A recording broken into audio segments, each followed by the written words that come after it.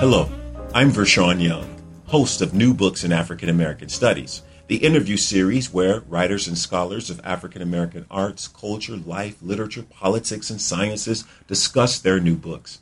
Today I had the opportunity to speak with Miriam Thaggert about her new book, Images of Black Modernism, Verbal and Visual Strategies of the Harlem Renaissance.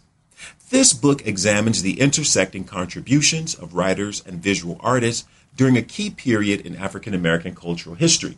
Of course, that key period is the Harlem Renaissance, and this book is a goldmine for anyone interested in that era. It also gives much to those interested in the concept of modernism, especially as it applies to such authors as Zora Neale Hurston, Nella Larson, James Weldon Johnson, George Schuyler, and even Carl Van Vechten, whom she also analyzes as a visual artist. Other visual artists she discusses are Aaron Siskin and James Vandersea. Miriam gives us much information about what went into writing Images of Black Modernism, and it is a delight to hear. Let's listen in. Hello, Miriam. Hi, Rashawn. How are you? Very well. Thanks for asking. Today we're talking to Miriam Thaggert, the author of Images of Black Modernism, Verbal and Visual Strategies of the Harlem Renaissance, published by University of Massachusetts Press in 2010. I've read this book and can say with certainty that Thaggert's study is an exceptional contribution to the discussion of both modernism and the Harlem Renaissance. It is particularly invaluable because it explores the techniques, devices, and politics of modernism as a literary and cultural concept, and it teases out both the distinctions and cross-influences of white modernism and black modernism. Thaggert also brings together writers and visual artists such as Nella Larson and Carl Van Vechten, James Weldon Johnson, and James Vandersea. There is much to glean from this well-written and meticulously researched study. And I'm delighted to have Miriam on the show today to discuss her book. Miriam, can you begin by telling us a little bit about yourself? Sure. First, I want to thank you for inviting me to talk about the book. I'm an associate professor of English and African American Studies at the University of Iowa. I had a job previously at the University of Tennessee, Knoxville, and I grew up in Louisiana. I wanted to say a few words about my name because people looking at the cover of the book might think my first name is Miriam, but as your listeners just heard, my first name is pronounced Miriam. I was named after Miriam Makeba, the South African singer. A lot of people may know her because of her marriage to Stokely Carmichael in the 1960s. But I grew up in Louisiana and went to school in Massachusetts and also in the Bay Area at UC Berkeley. Nice. Miriam Makeba was also friends with Nina Simone. Is that right? You know, actually, I'm not sure. I know that she was good friends with Paul Simon, as well as the African-American actor whose name escapes me right now, but he was in Carmen Jones. And she was very popular in the 1960s and still is in some circles. That's right. I think that actor is Harry Belafonte. Right, Harry Belafonte. Yes. All righty. Miriam, can you begin by telling us how you came to write Images of Black Modernism? Yes, the book is a result of my long fascination with the 1920s and in particular with the Harlem Renaissance. I've always been curious and interested in the writers and artists and intellectuals of that particular period. In the book, I look at the relationship between languages and images, the ways in which language and images work together to construct stereotypes of African Americans, and conversely, how writers, artists, and intellectuals of the 1920s used that relationship to deconstruct those stereotypes, to rupture the way in which certain stereotypes of African Americans are traditionally presented in American culture. So I look first at James Weldon Johnson and his really seminal essay on African American poetry, which he published in the Book of American Negro Poetry in 1922.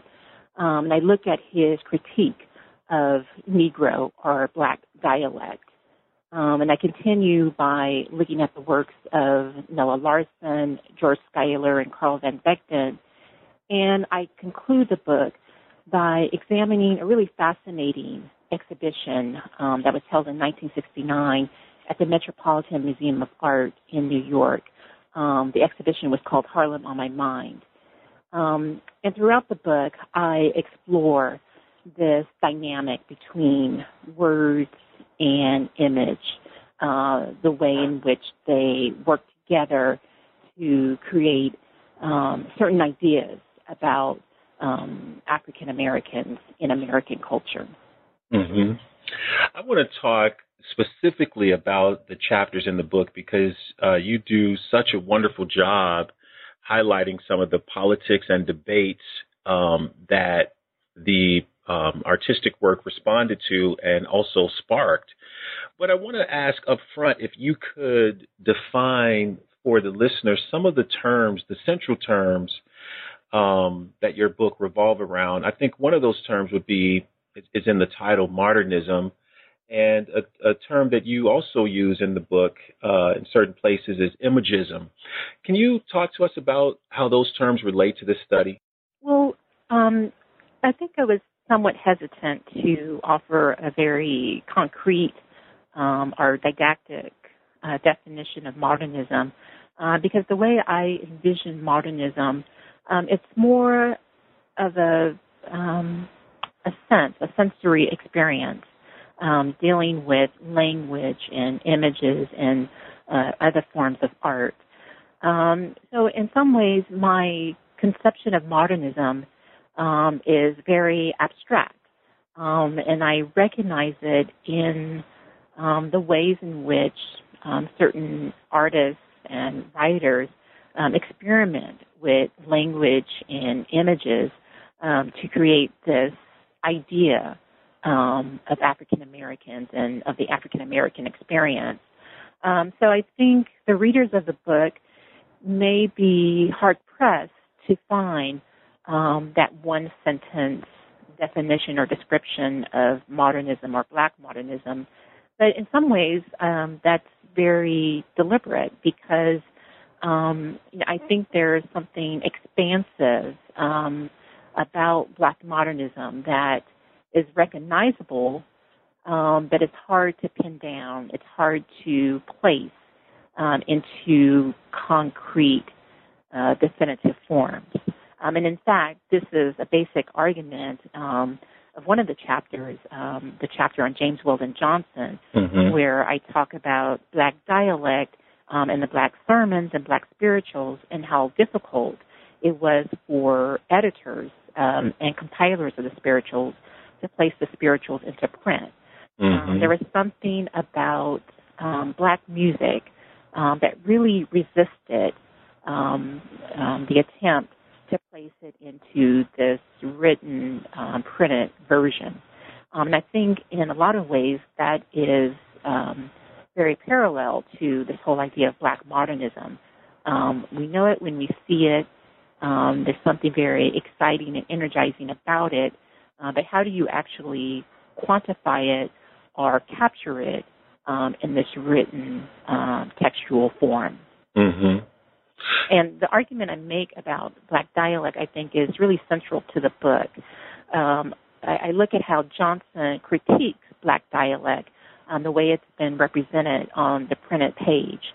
Most readers of Negro or Black dialect will recognize it in the form of misspelled words, incorrect grammar, malapropisms.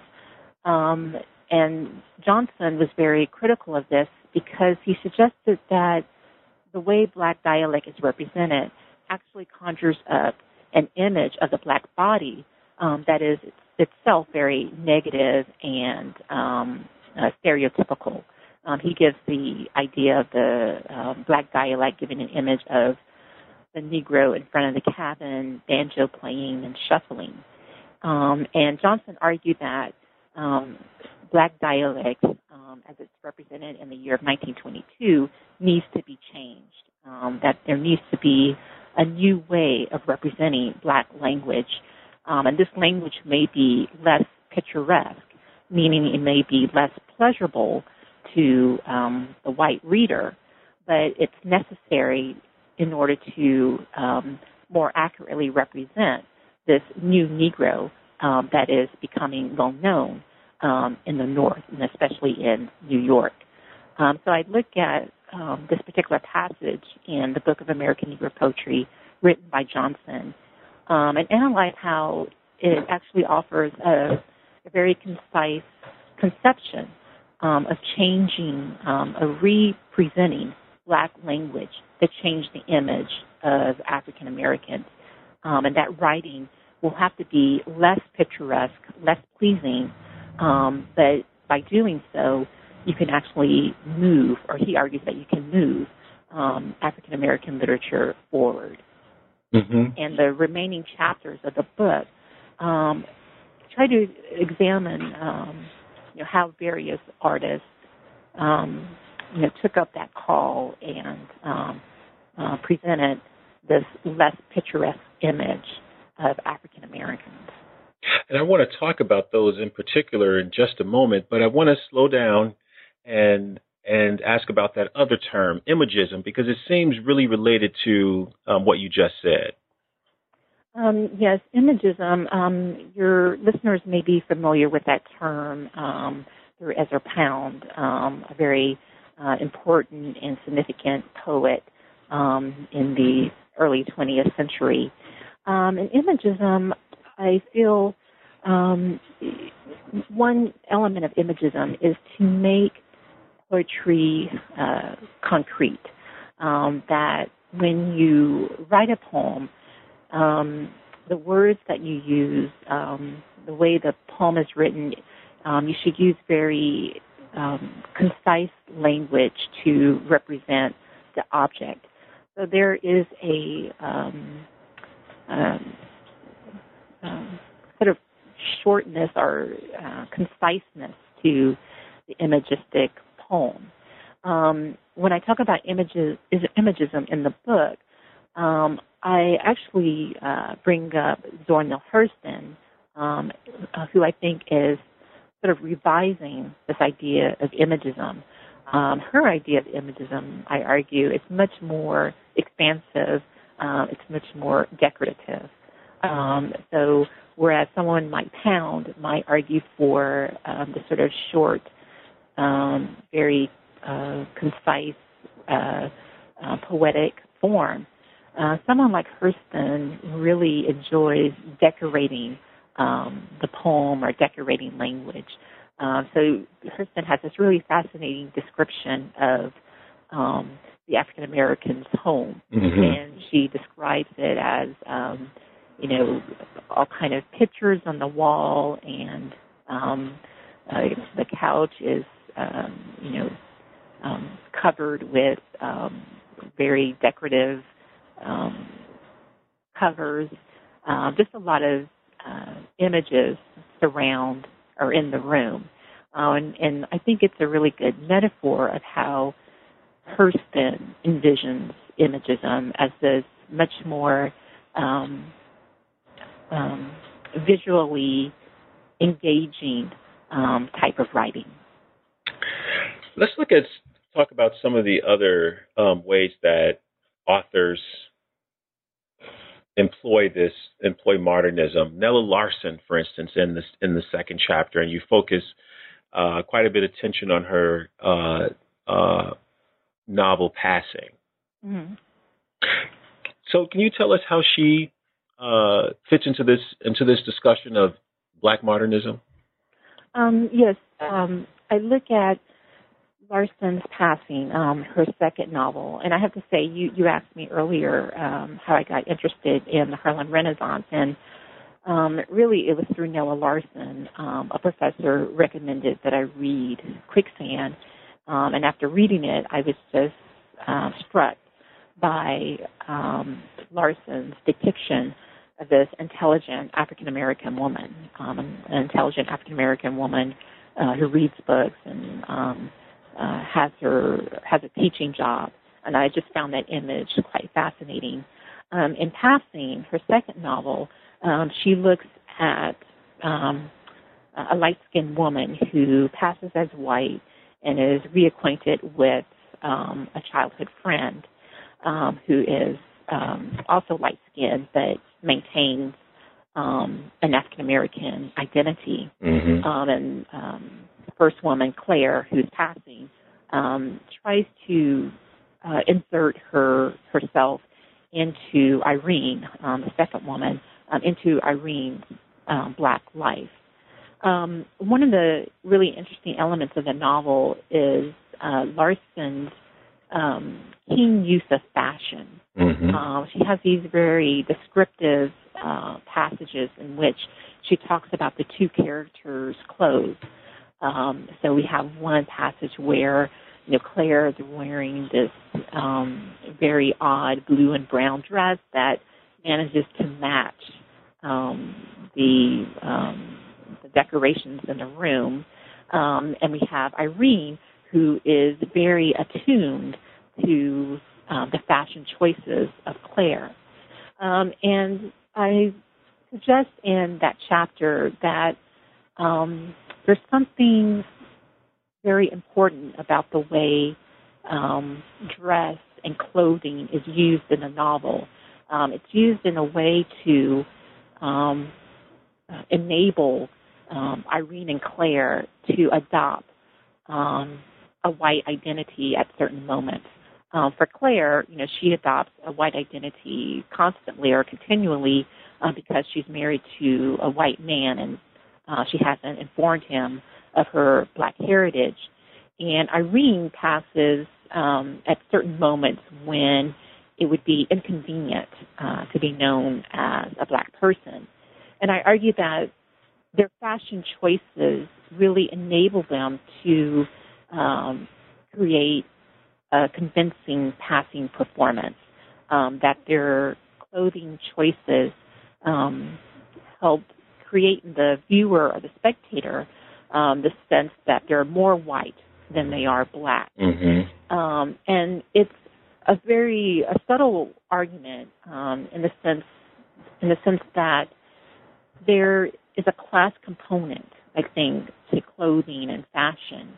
And it's a class component that Larson was aware of, and I think her readers would have been aware of, that dressing in a certain way will place you in one particular class rather than another.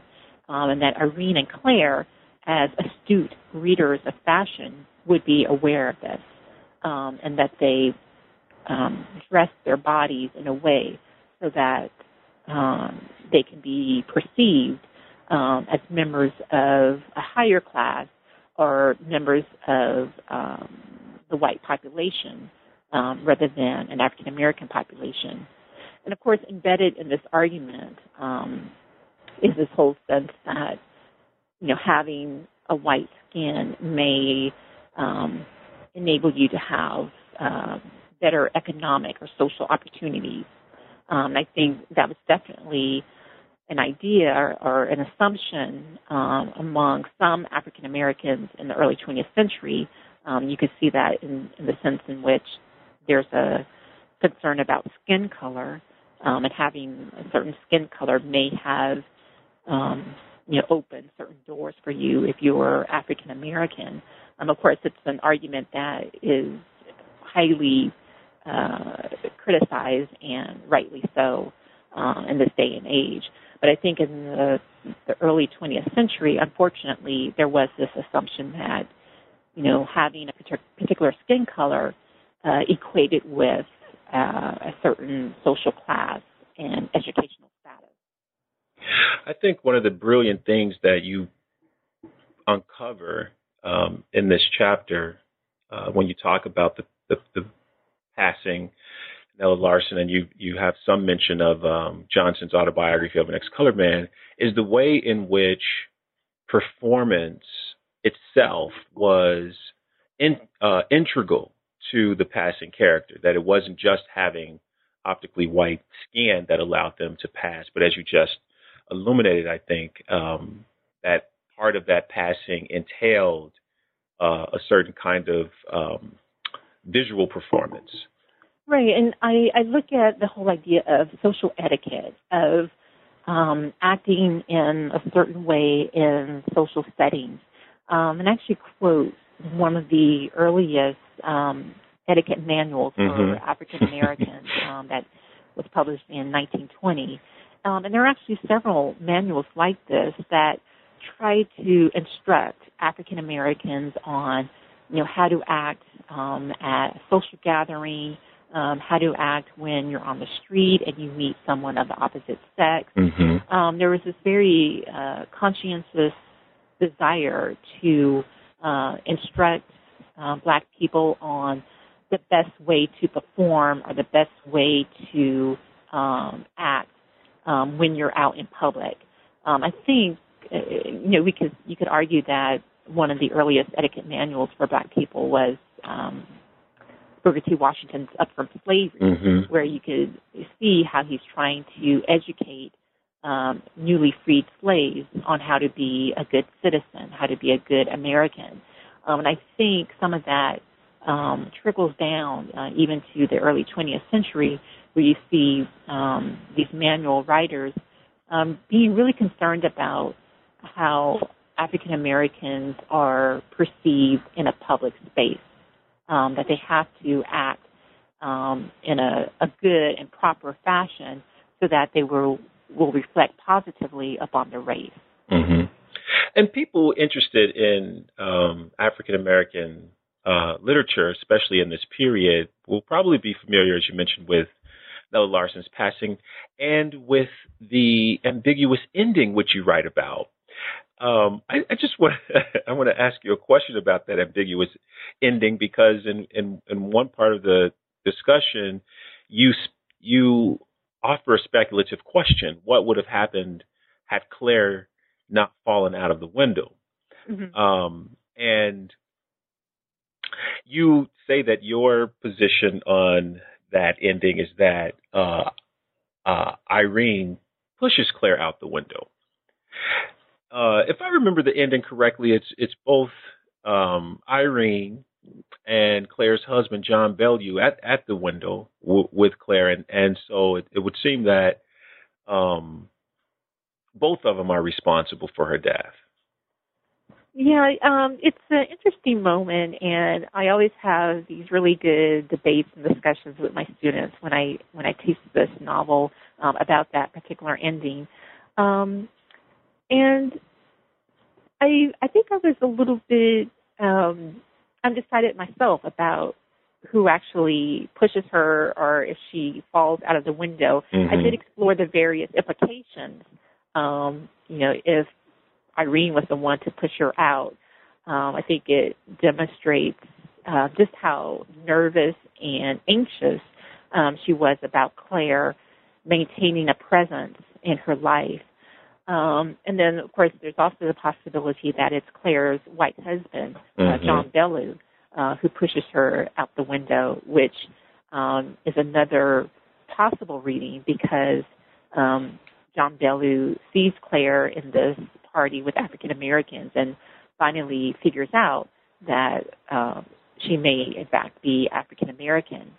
I think one of the more curious possibilities is if Claire herself falls out the window through her own agency, because then that would suggest that Claire is concerned about being found out, that she doesn't want to be discovered for her passing performance. And I think, regardless of which ending you decide to go with as the reader, there's something about that ambiguity that is important in and of itself. There's something by refusing to give this sort of concrete, definitive answer or definitive ending, I think that ending is modernistic in the way in which, it leaves it up to the reader to make that sort of determination. And throughout the novel, Claire is this ambiguous figure. We don't really quite get into her mind. We don't know exactly what her motivations are. We don't know what she's thinking. And the fact that she is a sort of question mark, at the very beginning of the novel, I think is reflected in the way that the novel ends with, this question mark about how does she actually die? Does she, kill herself? Does she commit suicide? Or, is Irene or is John Bellew responsible for her death? In a way, that sort of very central question is reflective of the questions that the reader has about Claire throughout the book.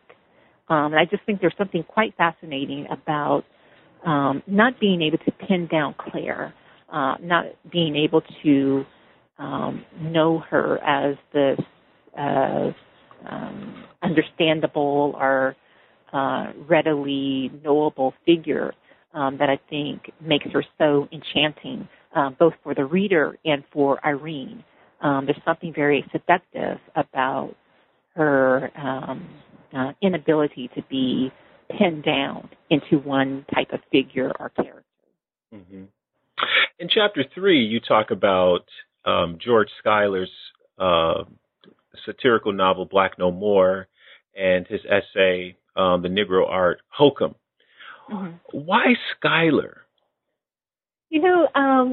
Several people have asked me that. And in fact, one of the readers, external readers of the book, suggested that I eliminate that chapter.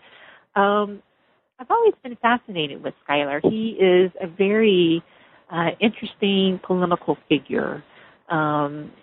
He is prone to controversy, mm-hmm. and sort of invites controversies, and in that he's very different from a lot of the more well-known figures of the Harlem Renaissance. I think Black No More is an undeservedly overlooked book. Mm-hmm. That's one reason why I included the chapter. It's a very perceptive reading of how race operates in American culture, especially in the American political system. The book is about a doctor who creates this process of making African Americans white. And it's a process that African Americans can do voluntarily. And in fact, so many African Americans do it so that by the end of the novel, African Americans cease to exist in a large number. And Schuyler explores how the absence of Black people really damages the American political system, that Republicans and Democrats really need racial difference in order to establish themselves with the American public. Mm-hmm. And in the absence of that difference, it's difficult to find the topics or the issues that will garner votes to win a major election like the presidency. So I think it's a very keen reading of how race operates in American culture, how there are certain groups that depend upon the controversies and divisions that race sometimes creates in the American public. And I admire, I don't agree with all of Schuyler's political ideas and thoughts. He was actually very conservative by the end of his life, but I do admire his willingness to spark debate and be the sort of lightning rod for various groups who wanted to critique American politics and the American social system. There's something quite admirable in his willingness to do that, even though I think a lot of people are critical of his political stance. But it's a funny book. As you mentioned, it's a satire. And I think readers will, find a lot of humor in some of the situations he recounts. Say, for example, there's a really funny passage where the main character, Max, has just finished a process and he's now white. And he goes into a white club and he watches a white couple dancing. And Max thinks to himself, well, they don't really dance very well. They sort of lumber around. They can't move gracefully like African Americans. And Schuyler here is, playing with the whole idea that African Americans know how to dance, that they dance better than white people. Mm-hmm. And for Max, it's a moment in which he realizes, well, maybe it's not quite a good thing to be white. Maybe being white doesn't automatically equate with wealth and prestige. Maybe there is something quite special about being an African American. And so throughout the book, Schuyler sort of questions the stereotypes people have about black people, as well as the stereotypes blacks may have about whites. I think when it's taught in class, it really it makes students laugh because I think they recognize some of the stereotypes that are presented in the book. They recognize it in today's culture, and I think perhaps they may even realize that they themselves have those kinds of stereotypes, say about dancing and black athletes. So it's a really good book to get students to question their assumptions about race and the ideas that one particular race is better at doing something than the other one. And it just presents it in a very humorous fashion, in a way in which it keeps students from, sort of clamming up about this usually sensitive topic, race. Mm-hmm. I'm happy that you decided to ultimately include the chapter in the book for the reason that you state in the chapter. You say that Schuyler is important to a discussion of black modernism because of his decided views on black representation in art and his disruption of the commonly held equation between blackness and the body. It does seem, however, that Schuyler stumbles over some of his own ideas in the book, at least to me, especially when he talks about the Negro dialect, which is, as you said, is central to your study. And he says that everybody knows that, there's no difference between quote unquote Negro speech and white people's speech in the South or any other region. I always found that somewhat odd, a statement, but perhaps you have a different take on that. Maybe you think that he's disrupting that categorical distinction between black and white language. Well, I think a really good way to answer that question is to look at his essay, The Negro Art Hokum, where he makes the statement that the Afro-American, and it's a version of the term Afro-American, the Afro-American is just a lamp-black Anglo-Saxon.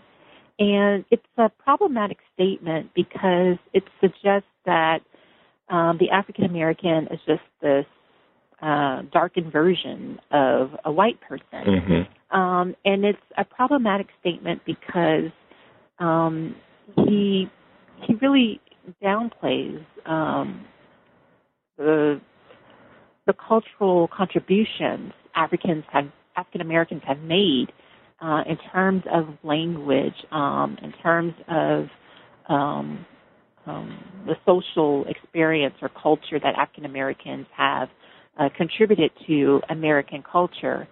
And I think, there are parts of that essay as well as parts of Black No More that a lot of readers have found troubling, precisely because he doesn't give a lot of weight to the different experience African Americans have had in this country that, were different than the experiences of white Americans. Nor does he account for how the experience of slavery really shaped some of Black expressive culture. And there was a response to Schuyler's essay, Negro Art Hokum, written by Langston Hughes. And Hughes's response does a really good job of capturing what was unique about Black culture and what was special about it in a way that Schuyler doesn't acknowledge. So I think a lot of readers have shared your concern and have found some resolution in Langston Hughes' response. And I also suggest when people make that remark about how Schuyler is troubling, I also direct them to Ralph Ellison's essay, What America Would Be Like Without Blacks. Mm-hmm. And the title itself indicates how it's relevant to the book Black No More, in which African Americans cease to exist in large numbers. But Ellison, in that essay, makes a very powerful and provocative argument about how Black people contributed to the language, the style, the quote-unquote soul of America. He calls Black contributions the swing of American life, the soul of American life. And I think it's a very beautiful and powerful response to something like the Negro Art Hokum that disavows the very distinct and unique experiences African Americans have had in this country and how that experience has been translated into Black expressive culture. We're right at the middle of the book, and in the next chapters, you transition into talking about the actual visuality during the period and such people as Van Vechten and Van der Zee. I think this would be a good time to ask you to read something from the book for us. Sure. I'd like to read a passage from the conclusion in which I talk about the Metropolitan's exhibition, Harlem on My Mind. It's a passage that highlights some of the questions and concerns I had with this particular exhibit. Okay. 37 years after the publication of Infants of the Spring, the front pages of major New York newspapers rearticulated the questions that infused the Harlem Renaissance. The art exhibition, Harlem on My Mind, the cultural capital of Black America, 1900 through 1968, at the Metropolitan Museum of Art from January 18th to April 6, 1969, reflects the late 20th century contentiousness about how to represent and market the Harlem Renaissance. The exhibit itself functions as an artifact, an event that, in an effort to celebrate the city's past, cannot be divorced from the aesthetic debates about Black representation in the 1920s or from the racial politics of the 1960s. Like the literary anthology, a museum exhibition requires deliberate choices. It confers value, or quote, cultural capital, on the artist included. An exhibition tells a story, and its location within a privileged institutional space, such as a museum, influences how the exhibition's arts and artifacts are perceived and remembered. Writing of the aesthetic and political purposes of the museum in Western culture, Carol Duncan notes how the museum space both reflects the power of the nation-state and fashions the nation's citizens. In 1969, the Metropolitan Museum of Art reflected Harlem's past in its historic and artistically significant galleries. By devoting such space to Harlem, the Metropolitan, or at least the exhibition's decision-makers, appeared to acknowledge the role that Harlem and its inhabitants played in one of the great cities in the United States.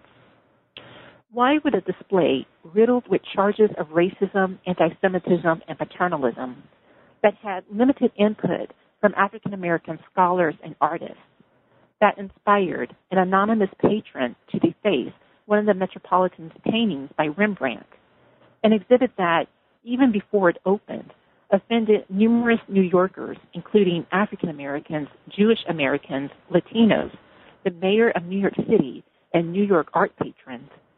Why is such an exhibit instructive of the problematic remembering process and an example of an unsuccessful weaving of image and text? Harlem on My Mind reproduced some of the most divisive issues of the Harlem Renaissance. For example, the questions of white patronage, the qualities that signified art, and the best way to represent African Americans. The exhibit became a microcosm of the debates that defined Black Harlem in the 1920s and the 1930s, and it mirrored the concerns that continue to influence Harlem's portrayal. The Metropolitan's Harlem on My Mind celebrated Harlem, yet it did so by focusing heavily on photography. The exhibition quite literally staged its narrative through a juxtaposition of image and text, a contest between pictures and words. In addition to photographs by such artists as Aaron Siskin and Gordon Park, the exhibit consisted primarily of enlarged photographs by James Van Der Zee and reprints from New York area newspapers. And because the event took place after a highly charged moment of racial crisis in New York City's history, it resurrected the too familiar binary of art or propaganda. Mm-hmm. The exhibit's textual counterpart, a catalog published by Random House, demonstrated in particular the problems surrounding the textual commemoration of Harlem. I'm concerned not so much with the actual exhibit as I am with the controversies and aesthetic discussions it engendered in the exhibition's reception by both Harlemites and notable reviewers. The exhibit was noteworthy not only for the controversy surrounding it, but also for the skill it displayed in marketing for popular consumption an idea of the Harlem Renaissance. The exhibition's presentation of the period, as well as the battle over what Harlem is and how it should be represented, instructs us about how this space functions in American culture, who, if anyone, owns it, and the tension between the visual and the written, image and text that continues to influence contemporary portrayals of Black culture. What is the cultural capital of Harlem, and who gets to define it? What are the images Harlem and its Renaissance evoke, and why? Examining the Metropolitan's attempt to refashion the Renaissance offers a timeless lesson on the construction and appropriation of Harlem's commodifiable history and about a place that continually reflects an early and paradigmatic Black modern moment. Very nice. It exemplifies how well written this book is. Oh, thank you. You talk in Chapter 4 about Van Vechten's photography, about his visual collections, and about his controversial novel, Nigger Heaven. Mm-hmm. What do you think about that title?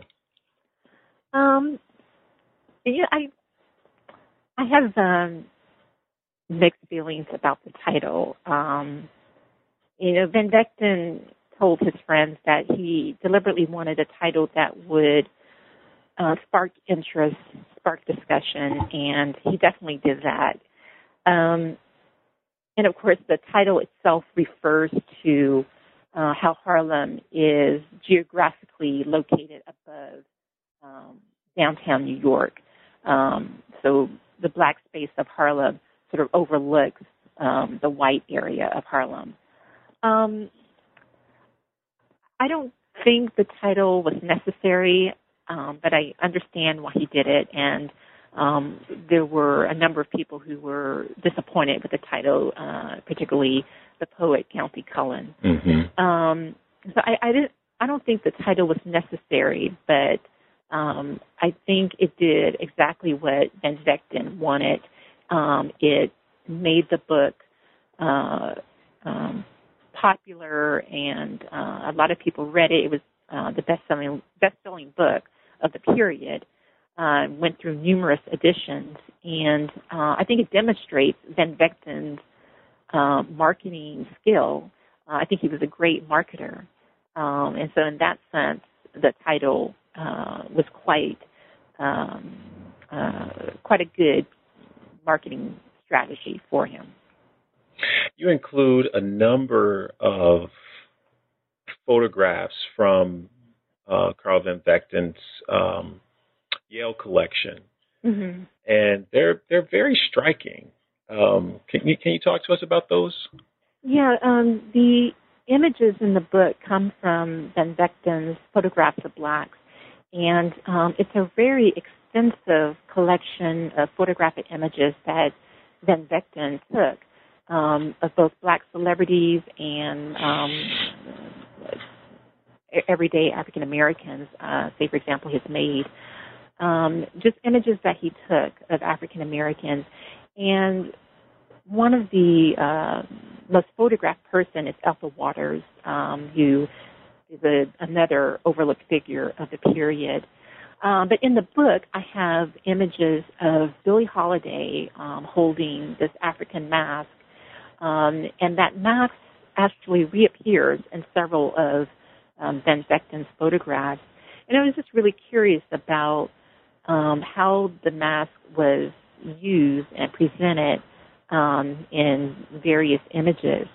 In the book, I, in particular, highlight the use of the mask with Billie Holiday, the well-known African-American singer. And I think it's the first image of Billie Holiday holding the mask. She has it close up to her face, and her eyebrow is kind of arched, and she's looking at the viewer or the photographer with a sort of amused expression, just sort of wondering what the viewer or the spectator may be thinking. And I just think it's a very evocative image, a very questioning image of what blackness may represent to a white viewer in particular. And it's curious to me because the image that Van Vechten takes of Billie Holiday seems to echo another famous image of a white woman holding an African mask next to her face. And I have images of that particular